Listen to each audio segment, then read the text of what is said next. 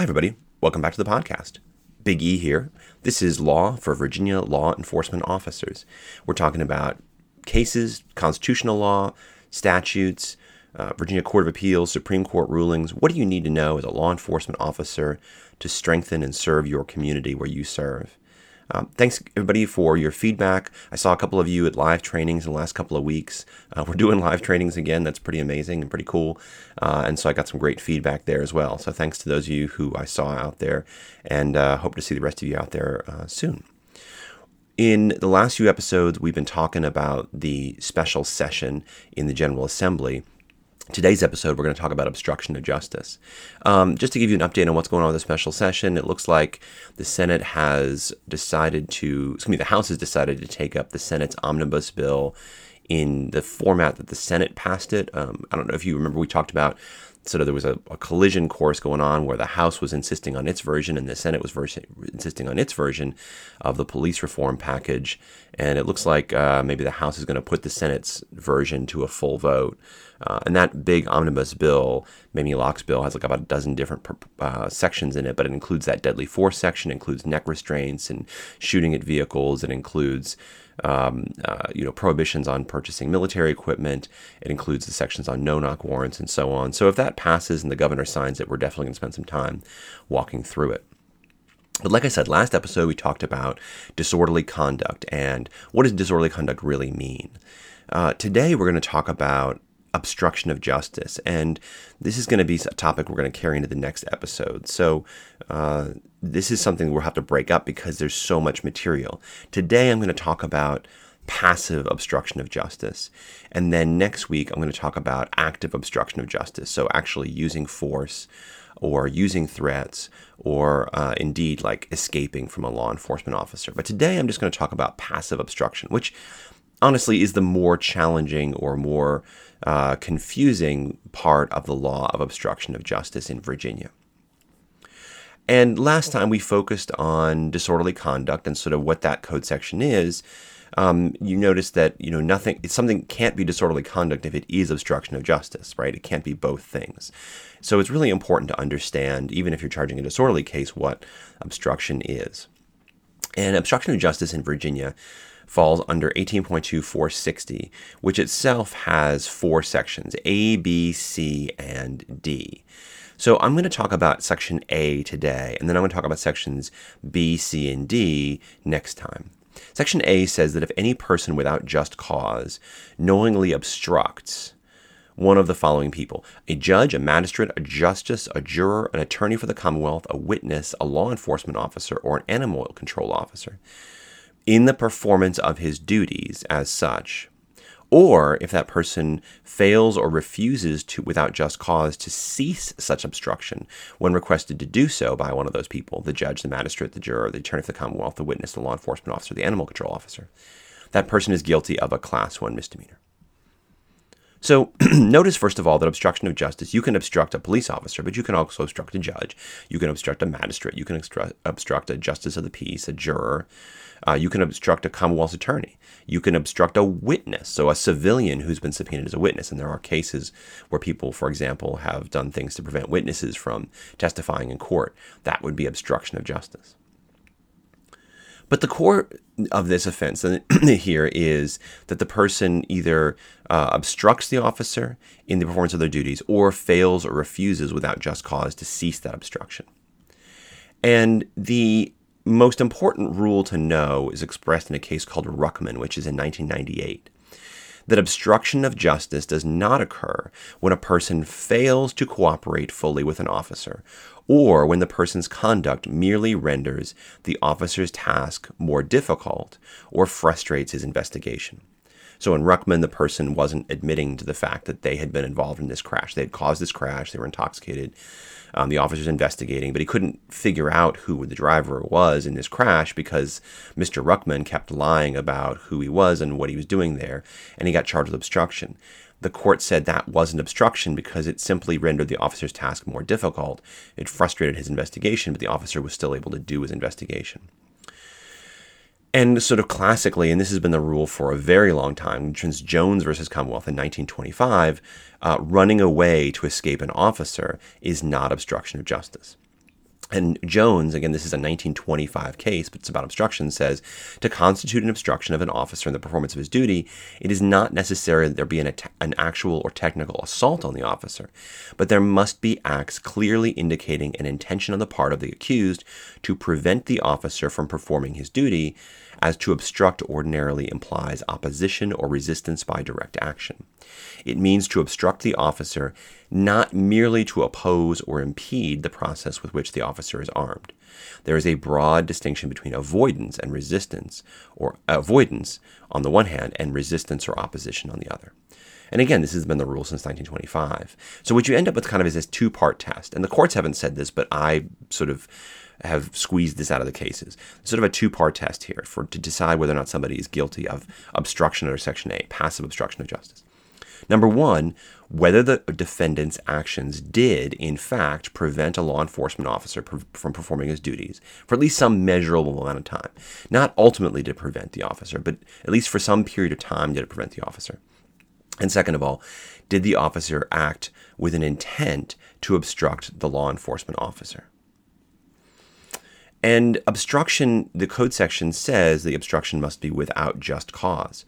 So that means then that there has to be just cause for, in some cases, for resisting an officer who's acting within the scope of their duty. And the just cause tends to come from the right to resist an unlawful arrest, because in Virginia, a citizen does have the right to resist an unlawful arrest with reasonable force. The force that the citizen can use the citizen may match the level of force used by the law enforcement officer with a reasonably equivalent level in response. And again, this has been the law in the Commonwealth for decades. But in Virginia, citizens have no right to use force to resist an unlawful detention, right? So if you're being arrested with probable cause, you're arrested but you don't have probable cause, the requirement is probable cause for that, and let's say the officer doesn't have probable cause, the person would have a right to resist that if it was an unlawful arrest. But if the officer's already detained that person, there is no right to resist an unlawful detention, because the detention is only brief, right? A detention is supposed to be limited in time. And so therefore, the courts have not given citizens the right to resist that with force. So most of your obstruction cases tend to not to deal with the just cause issue, because most of them are dealing with the case at the investigative detention stage and not the arrest stage. So again, as I indicated, Jones versus Commonwealth, this 1925 case, says that running away from the police is not obstruction. So that's pretty simple, right? And this is probably the most commonly mischarged version of obstruction. I used to see this a lot, when I started 20 years ago. I think we've gotten out of this habit. But back in the day, we would see officers charging people running away from the police. And the court in Jones said the fact that an accused sought to escape the officer by merely running away was not an obstruction, as the law contemplates. While it is the duty of every citizen to submit to a lawful arrest, flight is not such an offense as will make a person amenable to the charge of resisting or obstructing an officer who is attempting to make an arrest, as there is a broad distinction between avoidance and resistance or obstruction. And as I indicated, also lying to the police is not obstruction under Section A. Now, we're going to get to Section D in a couple other episodes, which is false statement to a law enforcement officer. That's a different kind of obstruction. But under Section A, the passive resistance, Ruckman, as I said, was a case where the person lied to the trooper, and the court said, in this case, no proof was offered that Ruckman opposed or resisted the trooper's investigation of the crash or his attempt to file his report with the DMV. The trooper was able to fully investigate the crash. He questioned witnesses. He gathered facts. The fact that he stated he couldn't remember who was driving it didn't oppose or impede the trooper from performing the investigation. Now, notice, of course, you could have charged him with hit and run or something else, maybe if he was lying to the officer, but that's a different issue. So again, think about, Roberts versus Commonwealth. So in Roberts versus Commonwealth, this is a guy who's driving as an habitual offender. For those of you who remember that crime, when the officers stop the vehicle, he gets out of the car, he walks away. The officer says, hey, you can't walk away, stay here. He asks the guy for his license. The guy runs away. He says, stop, stop, stop. The guy trips. He falls. The officer has to hit him with a taser to restrain him. The guy's struggling. He's refusing to put his hands behind his back. And the trial court convicted him of obstruction but the Court of Appeals reversed in 2011, ruling that simply by running, resisting, and refusing to put his hands behind his back, the defendant did not sufficiently obstruct justice to be found guilty. Love versus Commonwealth, a 2010 case, the same situation here. The defendant fled from the police, ran from his car on foot. Officer pursued, said, "Stop, you're under arrest, you're under arrest." He doesn't stop. And they, again, here in this case, he does nothing more than run from the police. And so the court says that's not obstruction of justice. So again, notice, if the person's running away and the officer's saying you're under arrest, well, maybe it's the flight from arrest code section. We're going to deal with that code section next time in the next episode. So today we're just talking about obstruction. Here, however, in Brown versus Commonwealth, we have a little bit of a twist on the facts. So again, guy stopped for driving suspended, tries to get away from the officer, runs away. But here, as he's getting away from the officer, he's being arrested for driving unsuspended. The officer grabs his arm. The defendant breaks the officer's grasp, breaks free, and runs away. And in Brown, and again, this is a 2010 case, so same year as Love versus Commonwealth, the court says, by pulling his arm free, the defendant prevented the officer from performing his duty through resistance by direct action and forcible conduct. And so here, the court finds that that is obstruction. So notice there's something else, right? And Henry versus Commonwealth, another good example of this. This is a 1995 case where officers arrive at the defendant's home to arrest him. They see him. He's running out the back door, runs into the woods. They pursue him. They find him sitting by a creek. The officer says, "Don't move. You're under arrest."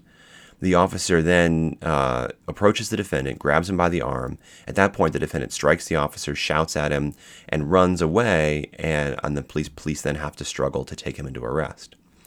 And so at that point, in Henry, the court says, when he strikes the officer, shouts at the officer, and runs away, the defendant obstructs justice.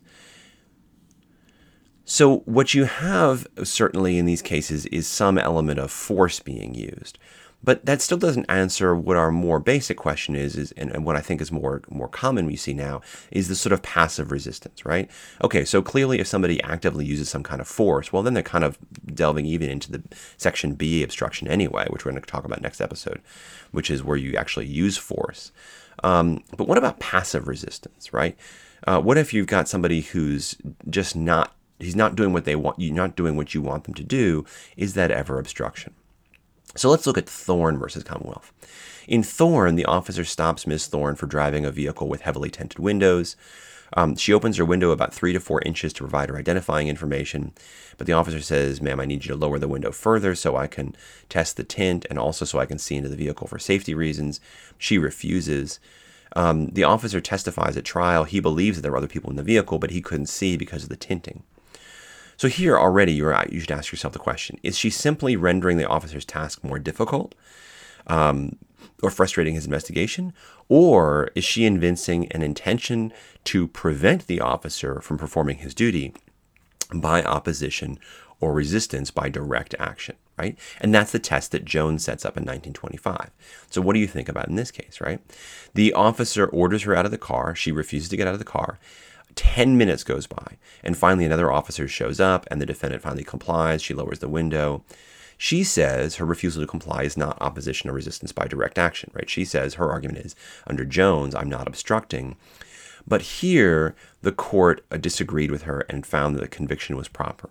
So the court says here, again, actions that merely make an officer's duty more difficult are not obstruction. But obstruction can include passive behavior.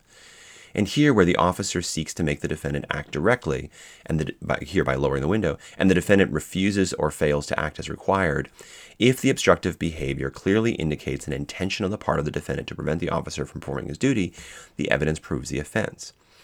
Again, she, in this case, and the evidence was clear, the officer couldn't complete his duty because for 10 minutes he has to stand there by the side of the road. He has to summon backup. Backup has to arrive and help him out. So notice the articulation about how much more difficult and how the officer was not able to complete his tasks because of her actions. And so that's Thorne, and that's a 2016 case. That's very recent. Another good case to look at here on this issue is Miles versus Commonwealth, which was a 2015 case, so just a year before. Police arrest the defendant's brother for a firearms offense related to a shooting. They should go to the probation office to seize his vehicle as part of the shooting investigation. When they get there, they see the defendant gets out of that vehicle that they're just about to seize for purposes of the shooting investigation, and he gets into a smaller vehicle nearby. So the detective walks over and says, "Hey, what were you doing in that vehicle?" And the detective says, "Get out of the vehicle. I need you to look at this vehicle as well, because we're going to have to seize now both vehicles in course of this shooting investigation." He refuses to get out of the car. He locks the doors, and he stays inside the car. The detective then reaches into the window to unlock the door, but the defendant closes the window on the detective's arm. Ultimately, the detective was still able to open the door, but then the defendant refuses to get out of the car, so he has to pull her from the vehicle and arrest her. So notice here again, is the person simply not complying with an order, like is the defendant simply running away, or is the defendant actually standing in the way of the officer completing the officer's tasks? Now, she at trial says that the reason that she did what she did was because the detective didn't explain to her why she had to get out of the car, and she thought it was unfair that she had to get out of the car.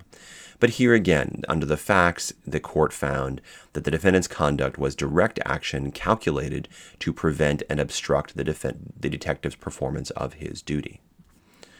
So notice again, you have this interference, right? It's not simply that the person is trying not to get arrested, but they're actually interfering with the officer's tasks, and it's making the officer have to do things the officer wouldn't otherwise do. So look at Molinet versus Commonwealth. Officers respond to a call for a fight. There's 3 women on the scene. The officer is speaking to one of the women to find out what the call is about. There's a sergeant standing nearby just to kind of security, making sure that people don't start fighting again, or that that everybody's okay. The defendant, who doesn't know any of these 3 people, he just sort of shows up at the scene, right? So this is sort of your instigator, and you'll see this a lot nowadays, walks up from the street and starts to speak to the women himself. And he says, don't talk to the police, blah, blah, blah. The defendant says, the officer here says, step back, sir. He refuses. Again, repeatedly, he says, sir, I need you to step back. I need you to step back. Please go stand by the curb. At that point, he starts stepping towards the officer. He's shouting profanities at the officer, and he starts sort of swinging his arms towards the officer. Again, the officer tries talking to the defendant, but the defendant simply shouts profanities back. This happens repeatedly. And at trial, the defendant says he didn't know what was going on. He simply wanted to make sure that the women weren't being arrested by the police. So think again here. This is something that you're going to see all the time, that you probably have seen repeatedly. So what did the officers explain was going on? So the officers said, look, we're trying to basically make the scene safe. We're responding to a call for a fight or a disturbance. We've got 3 people on the scene. We're trying to talk to them, find out what's going on. And we're trying to make sure that that fight doesn't restart, or that the scene is secure. So the officer who was trying to interview one of these women instead had to divert his attention to this guy and make sure the perimeter was safe. He couldn't continue to conduct his investigation because of the defendant's disruptive and threatening behavior. And so therefore the officer wasn't able to fulfill his duty, nor was the sergeant, right? Because the sergeant, again, his job is supposed to make sure that the perimeter is safe. But again, he's having to deal with this guy and get this guy off the scene. So now the investigation can't continue. And the court agreed that the defendant's intention was to prevent the officer from fulfilling his duty. So the court found that obstruction was an appropriate conviction. So notice the articulation, right? The articulation here is pretty clear by the officers and about why they couldn't complete their job. Now think about Tabron, though. In Tabron, the defendant confronts police officers who detain some men on the street. She's yelling at them, you don't need to talk to the police. You can leave. Don't talk to the police. The officer has to leave these men. He's dealing with these men and go get her to leave the scene. She gets angry and she continues to argue with the officer. She gets arrested for obstruction. So to you, it might sound like, well, it's a very similar case. Molinet and Tabron are very similar. But in Tabron, the court says, well, there's no articulation here that the officers couldn't complete their task. The officer had to leave the people who were being arrested to come over and deal with this woman, but there was no testimony at trial that diverting the attention of that officer hampered the efforts of the other officers. She was she was yelling, she was screaming, but she didn't prevent the officers from doing their job. And so Tabron, that conviction is reversed, and that's a 2010 case. So, the articulation there is very different. It's just a little bit different, but one case is a conviction and one case gets reversed. So now put them together and you look at Fripp Hayes. So now you've got kind of that lesson, so I'm going to give you Fripp Hayes. So in Fripp Hayes, an officer detains the defendant's son because he matches a description of a larceny suspect. He's got no identification, so the officer's trying to figure out who he is. So he says, well, I'm going to take a picture of this kid so I can go back and identify him. As soon as he's trying to take a picture of him, the defendant shows up. He says, why are you taking a picture of my son? The officer explains, I need to take a picture of him because I'm investigating a larceny case and I need to identify him. She refuses to prevent identification. She refuses to identify who her son is. She refuses to allow the officer to photograph her son. And instead, she tries to grab her son, put him in the car, and drive away. The officer says, ma'am, you can't leave. Don't leave. She tries to drive away anyway. At one point, she drives over the officer's foot. Finally, the officers are able to stop the vehicle and get a picture of her son.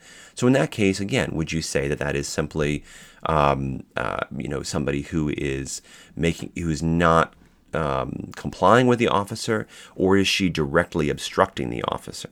Is she simply making the officer's task more difficult, or is she inventing an intention to stop the officer from accomplishing his task? And I think the answer is pretty obvious here. The court found, again, because the officer had reasonable suspicion to lawfully detain her son, an officer who suspects criminal activity has the full authority to question the suspect about his identity, and therefore the defendant unlawfully interfered with the officer's attempt to photograph her son and affirm the conviction. So like I said, we're going to talk about active obstruction in the next episode, but you're going to see in the next few cases that, passive resistance under Section A, and I like to call Section A obstruction and Section B impeding. The whole code section is called obstruction of justice. And Section A talks about obstructing, whereas B talks about using force or threats of force. So I like to call that impeding, just so we can make a distinction between obstruction and impeding. And courts don't always make that distinction. Magistrates don't often make that distinction. Lawyers don't often make that distinction. But I think it's helpful if you're trying to figure out the difference between A and B. Today's episode is about A, to call A obstruction and B impeding. But the line between obstruction and impeding can sometimes not be clear. So like in Epps versus Commonwealth, this is a 2016 case where the defendant was masturbating in public in view of his neighbors. They call the police respond. They see the defendant, and as soon as the defendant sees the officers, he takes off running. They chase Mr. Epps, and instead of just running, and remember Jones says just running away is not obstruction of justice, so he would have been fine. I mean, eventually he would have been caught, probably, I don't know. But he, during the chase, turns on the officers, squares up his body to the officer, and takes a fighting stance. The officer pulls out a taser and says, man, get on the ground. And finally, the defendant relents, and he does go to the ground. So there you don't have a very long period of time where the defendant is engaged in this activity, but he does use some kind of force or threat of force. But they charge him under subsection A. They charge him with simply obstruction. And so the question is that obstruction? And the court says, yeah, it's obstruction under section A, because to apprehend the defendant, the officer had to threaten him with the use of force, right? And so the officer there, again, can't just do his regular job, which is to go over and put him in handcuffs. The officer has to draw his taser. He has to issue threats. And so in that case, because of what the defendant did, because he took up that fighting stance, squared off his body, the court found that was section A, obstruction. Now, again, when we get to impeding, question whether or not, would that also be impeding? We'll get to that when we talk about the next episode. So Warren versus Commonwealth is another good example of sort of this line. And Warren's a 2018 case where officers respond to a call for a person with a weapon and encounter the defendant's girlfriend. She runs to the officers from the bushes. She's covered in scratches. She's crying. She says the defendant was trying to kill her. The officers at that point then, while they're talking to her, see the defendant, and he takes off running as soon as he sees the officers. As he runs away, he reaches into his waistband and he says tells the officers, man, you guys are lucky. He doesn't explain why they're lucky, but he reaches into his waistband. The officers are telling him, stop. He keeps running. At one point, he runs directly at one of the police officers, but then continues to run away. The officer disobeys the officer's commands. He refuses to stop. He refuses to get on the ground. He eventually barricades himself in an apartment building. So the Commonwealth charges the defendant, ultimately when they arrest him, with several different offenses. When they charge him with obstruction of justice, again, they charge him with the passive obstruction code section, the section A. They don't charge him with obstruction with force, which is B, the impeding code section. Now, when we get to the impeding code section next episode, you're going to see that, it probably would have made a lot more sense just to charge him with the obstruction with force, the section B, what I call impeding, because if they charge him with impeding, it was pretty clear that he was using force or threats of force to attempt to stop the officers from doing their job. But in this case, because the magistrate typed section A and the Commonwealth wrote in the indictment section A, no one ever noticed that they were charging him with the passive obstruction code section, which again, let's talk about the language of the code section. It says, if any person without just cause knowingly obstructs a justice, magistrate, juror, attorney for the Commonwealth, witness, or law enforcement officer or animal control officer in the performance of his duties, or if the person fails or refuses without just cause to cease such obstruction when requested to do so, they're guilty of a class 1 misdemeanor, right? So it's a pretty simple code section. And so the question here is this sufficient to demonstrate obstruction under section A? And in this case, the court found it did. His actions demonstrated he understood, or reasonably should have understood, that the officer's duties included apprehending him, arresting him, and demonstrated his intention to prevent the officers from performing their duty based on his refusal to comply with the officer's legitimate orders. And so, again, another good example of this is going to be Bennett versus Commonwealth, 2010, where we have this line between using force and not using force. In Bennett, Bennett's a passenger in a vehicle stopped for a traffic violation. She starts arguing with the officer while he's explaining the summons to the driver. She starts approaching the officer aggressively. He puts out his hand and says, "Ma'am, would you please stand away? I'm just trying to finish this summons and get on with my life." She smacks the officer's hand away. At that point, okay, now she's being arrested, and she fights with the officer. At trial, she actually argues that she had the right to resist an unlawful arrest. But again, the court says, well, at this point, the officer's just trying to detain you because you're preventing him from completing this traffic violation, and there's no right to resist an officer's unlawful detention, even if it were unlawful, which the court doesn't say it's unlawful, but the court just says there's no right here, even if there would never be a right to resist the officer in this situation. And instead, you assaulted the officer, smacked the officer's hand without justification, and therefore you were guilty of obstruction. And I'm putting aside whether you're also guilty of assault on a law enforcement officer, which I think you would be as well. And as I mentioned before, obstruction of justice can include obstructing a witness, a juror, a Commonwealth's attorney, a justice of the peace, all those different magistrate. So obstruction doesn't just cover the police. And we're going to talk about situations where people issue threats, for example, against witnesses, and how that can be obstruction of justice in the next episode. But, in Lee versus Commonwealth, is an interesting example of obstruction applied in a courtroom setting. So Lee shows up to court one day and appears at a preliminary hearing to represent a defendant. Notably, however, Mr. Lee is not a lawyer. Mr. Lee shows up and says, "Well, I'm the defendant's power of attorney, and so I'm going to represent the defendant. I'm going to represent this person in a preliminary hearing as her power of attorney." And the judge at that point says, "All right, well, you're not doing that. You need to step away and go back and sit in the gallery." And Mr. Lee says, I'm sorry, I keep saying Lee. It's Lux. It's not Lee. It's Lux. Lux versus Commonwealth.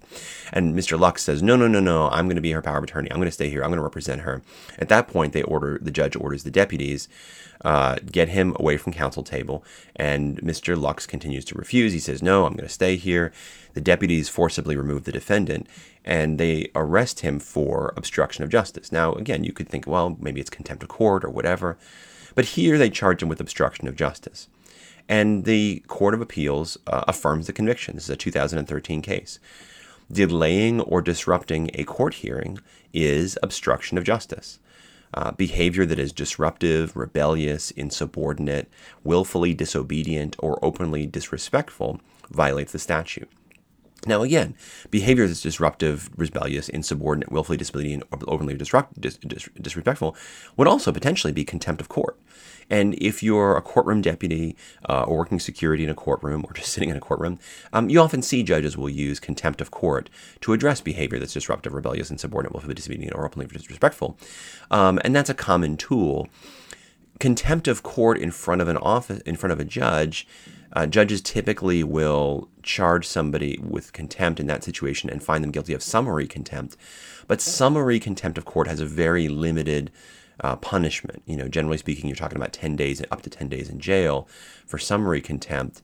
And you don't have a right to appeal it, but the court's power to issue contempt and send someone to jail or convict somebody.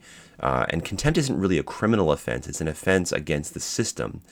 So if you were looking to charge somebody with a criminal offense that was a class 1 misdemeanor that carried a substantial punishment that would actually go on someone's record and be clearly a class 1 misdemeanor, obstruction of justice is another option, right? Because again, if you willfully obstruct a judge in that situation, then you would, if you prevent the preliminary hearing from going forward, which again this person's doing, they're preventing the hearings from taking place. It would be obstruction of justice. Now, again, if you're simply being contemptuous before a judge, if you're simply being disruptive, but it doesn't prevent the court proceedings from actually going forward as planned, if you're openly disrespectful, but it doesn't prevent court from continuing, then you would just be guilty of contempt. You wouldn't be guilty of obstruction of justice. If you're simply disobedient, but it doesn't prevent court from happening, you'd be guilty of contempt, but not obstruction. But if it actually does stop court from happening, then obstruction of justice is a good tool. So, good, I think, review of sort of what a simple obstruction is under Code Section A of 18.2460. Like I said, in the next episode, we'll talk about Section B and Section C and Section D, and we'll talk about escape. But that is for another day. For today, that's all from me. That's all from Big E. I hope you guys like the podcast. If you do like the podcast, tell your friends. If you don't like the podcast, don't tell your friends. Please share. We are on Stitcher. We're on iTunes. We're on SoundCloud. If you want us to be on another network, or if you think we should be on a different podcast app, let me know, and I'm happy to try to get us on that app as well. So to all my listeners out there, stay safe and don't get captured.